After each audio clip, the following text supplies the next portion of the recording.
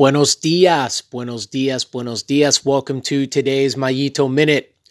For those of you that follow along with the podcast, you guys are probably wondering, okay, it's Wednesday.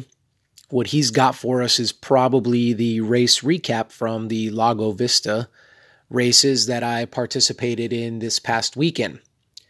And that was originally my plan, to be honest with you. But I'm going to bring that to you tomorrow because today I want to address something. Here's the deal. I went on my phone yesterday. I like Twitter. I think it's an informative platform. I've set it up to be more useful than detrimental. It's mainly my cycling fix. It's mainly where I go to get news on cycling and races going on and all kinds of neat things like that. But something has happened lately, and yesterday it was blatantly apparent as I got on Twitter and I'm reading about bike stuff.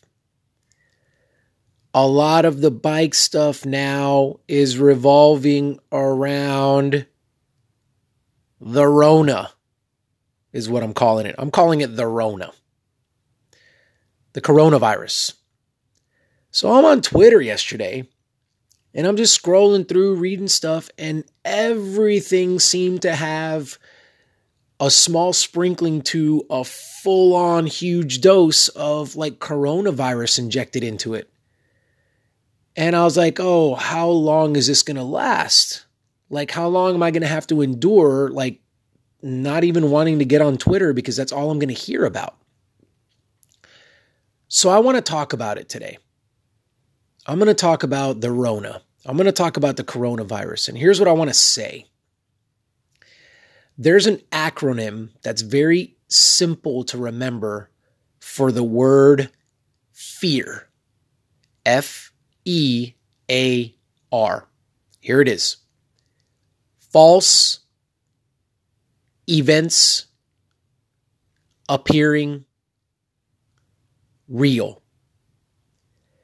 Now, before I move on, in all seriousness, if you agree with what I'm about to say for the remainder of this episode, I seriously would really appreciate it if you would share it. And it's not for me. It's for all of us. Because I know, I'm not saying I think I know, I am certain that what I'm about to present to us will help all of us better deal with the coronavirus, and I know that it will help the coronavirus not have the effect that it could possibly have. And you're like, well, wait a minute, that's a pretty bold statement. Like, you mean if we listen to the rest of this episode and apply it, you think that less people could possibly get sick, that the virus could possibly not spread as far as it could or it should. I believe that. I do. I believe that. Can't prove that. There's nothing that can, explain that. There's going to be no evidence to that effect. So it's not a 100% claim, but I do believe it. And here's the reason why. Think about your response to everything that you can't get away from it. You're hearing, you're reading, your neighbors talking about it, whatever. I mean, even if you don't get on any social media platform, even if you don't consume any kind of media, you know something about this coronavirus. And think about how you're positioning yourself in front of that. If you are beginning to get fearful, if you are beginning to get anxious, if you are beginning to get stressed out, then can I tell you that because you are, and these things begin with cognitions, right? These things begin with thoughts. Let's throw that out there because we know that that's the beginning of everything. Can I tell you that you are physiologically preparing your body. There are things going on in your body when you are becoming fearful and stressed and anxious. You are preparing your body for a fight with something that may never happen, number one, because we don't know if you're going to get the coronavirus. We don't know if I'm going to get it. But number two, you're putting your body in a heightened sense of alert. And guess what? You're making yourself more susceptible to actually getting the coronavirus. You think you're doing a good job by putting up all these walls and defenses, but you're preparing the body to actually attract and get this thing. I know that may sound offensive. I know that you're thinking, how could he possibly say that? How could he possibly have the audacity to say that? But folks, here's the deal. False events appearing real. I am not saying that I think you shouldn't be informed. I am not saying that you shouldn't know what to look for in terms of symptoms. I am not saying that you shouldn't know where there are confirmed cases and where there are not. That, as a matter of fact, that information is probably going to be presented to you whether you like it or not. I mean, I know that there's a problem up in like Washington State, I guess in the Seattle area, and I didn't look for that information. It just, I don't know. It was either my brother-in-law staying here at the house telling me, or like I hopped on the phone or whatever, but I found out about it. But that's what I know, and that's objective. When you find out things about specifically the coronavirus, be objective. What is it that you know? Okay, stop. For some reason, I'm thinking about, when you have the connect the dots, and you have the numbers 1, 2, 3, 4, 5, and you just kind of start drawing a line from one to the next, and then eventually you end up with this picture. Eventually you end up with this image, right? And we've all done that before. What we've got to be careful is that we go from dot number 1 to dot number 2. And that's a fact, right? So, the virus has, whatever, it's spread. It's in the United States. Dot number 1 was it was over in China. Dot number 2, it's in the United States. Okay. And then, how many confirmed cases do we have? That's a fact. And we go to dot number 3. But at some point, here's a tendency that we're all going to have, by the way, myself included. Okay. I'm here with you guys. I need to apply what I'm saying right now myself, because it's scary, because there are people that have died from this thing. And by the way, that is a fact. That is objective. But at some point, we're all going to have the tendency to be at dot number 7 and create dot number 8 and want to draw that line from 7 to 8. But you see, at that point, it's like a dashed line. So you know how sometimes like you've drawn and like there's a solid line, so it exists, but then sometimes when you want to draw like an invisible line or something, you made it dashed. You didn't make it straight across, solid. We're drawing dashed lines at some point, which means it's a false event. It appears real. Or logically, we're thinking, hey, this is only a matter of time, right? That's what everybody's saying. Matter of time, watch out. Scientists, everybody, like all this stuff, right? But again, I think this would be good for you, by the way. If you want to dive into the coronavirus and you want to apply the material of this podcast, by all means, do the following. Go ahead and watch the news. Go ahead and get on Twitter. Go ahead and get on Facebook. Get wherever you want, and then read stuff about the coronavirus, and then come back and tell me how much of it is actually factual, and at what point the person that you're listening to, the person from the CDC, the person from here, that, or the other, at what point they go from dot number 7 to dot number 8, and it's a dashed line.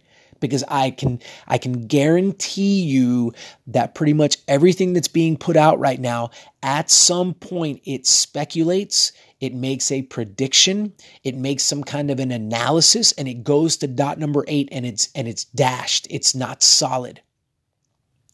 Now, some of you guys are going to push back on me and say, well, Mario, we're not dumb, right? Shouldn't we be, like you said, to be prepared? Shouldn't we be informed? Shouldn't we be educated and all these kinds of things? And I did say earlier in this episode, I did say yes, but it's a dashed line.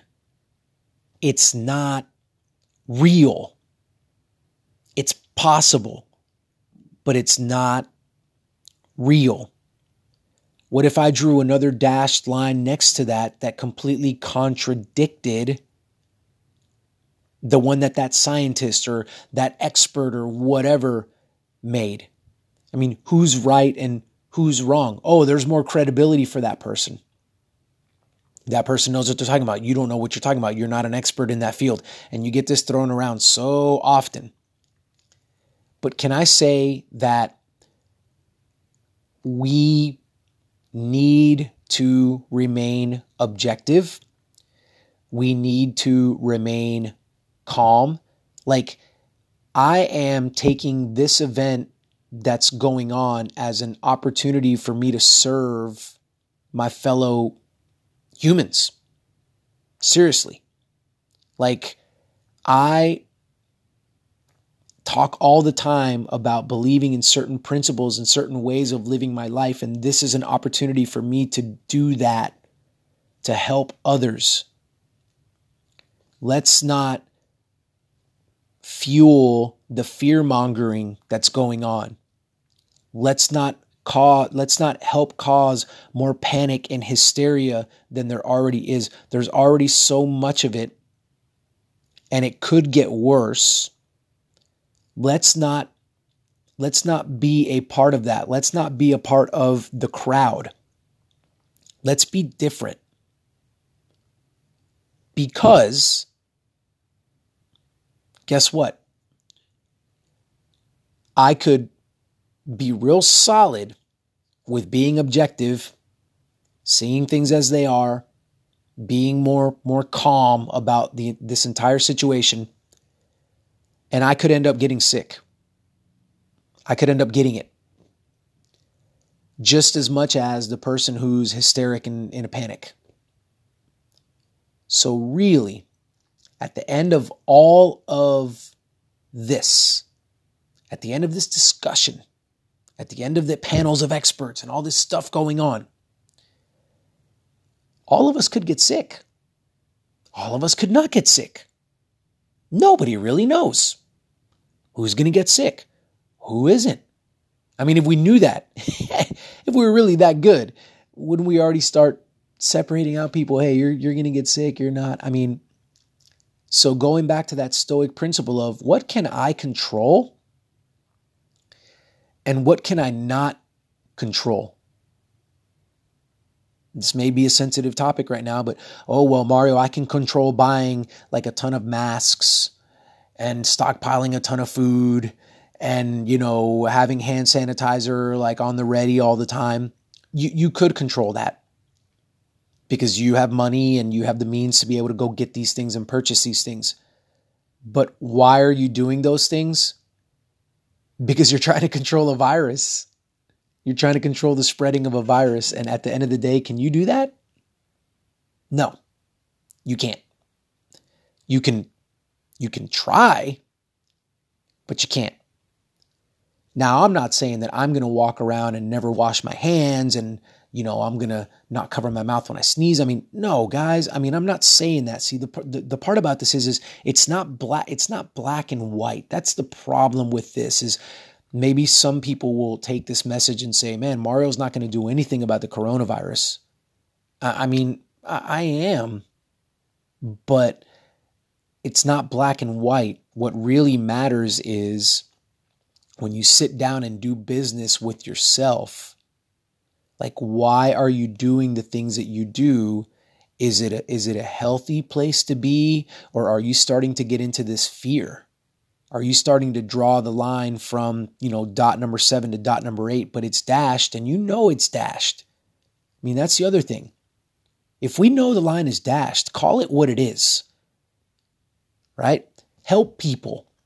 Tell them it's a dashed line. Help them. Explain that to them.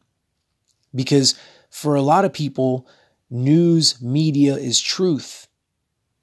And it's often not. It's often speculation. So I would encourage you, please, if you feel that this was a good delivery or a good perspective on what we've got going on with the Rona, then I would ask that you share it. Because I believe strongly that this could help us as we move forward and as we look to help each other to navigate through this. We've got a problem. What's the problem? The Rona is a problem.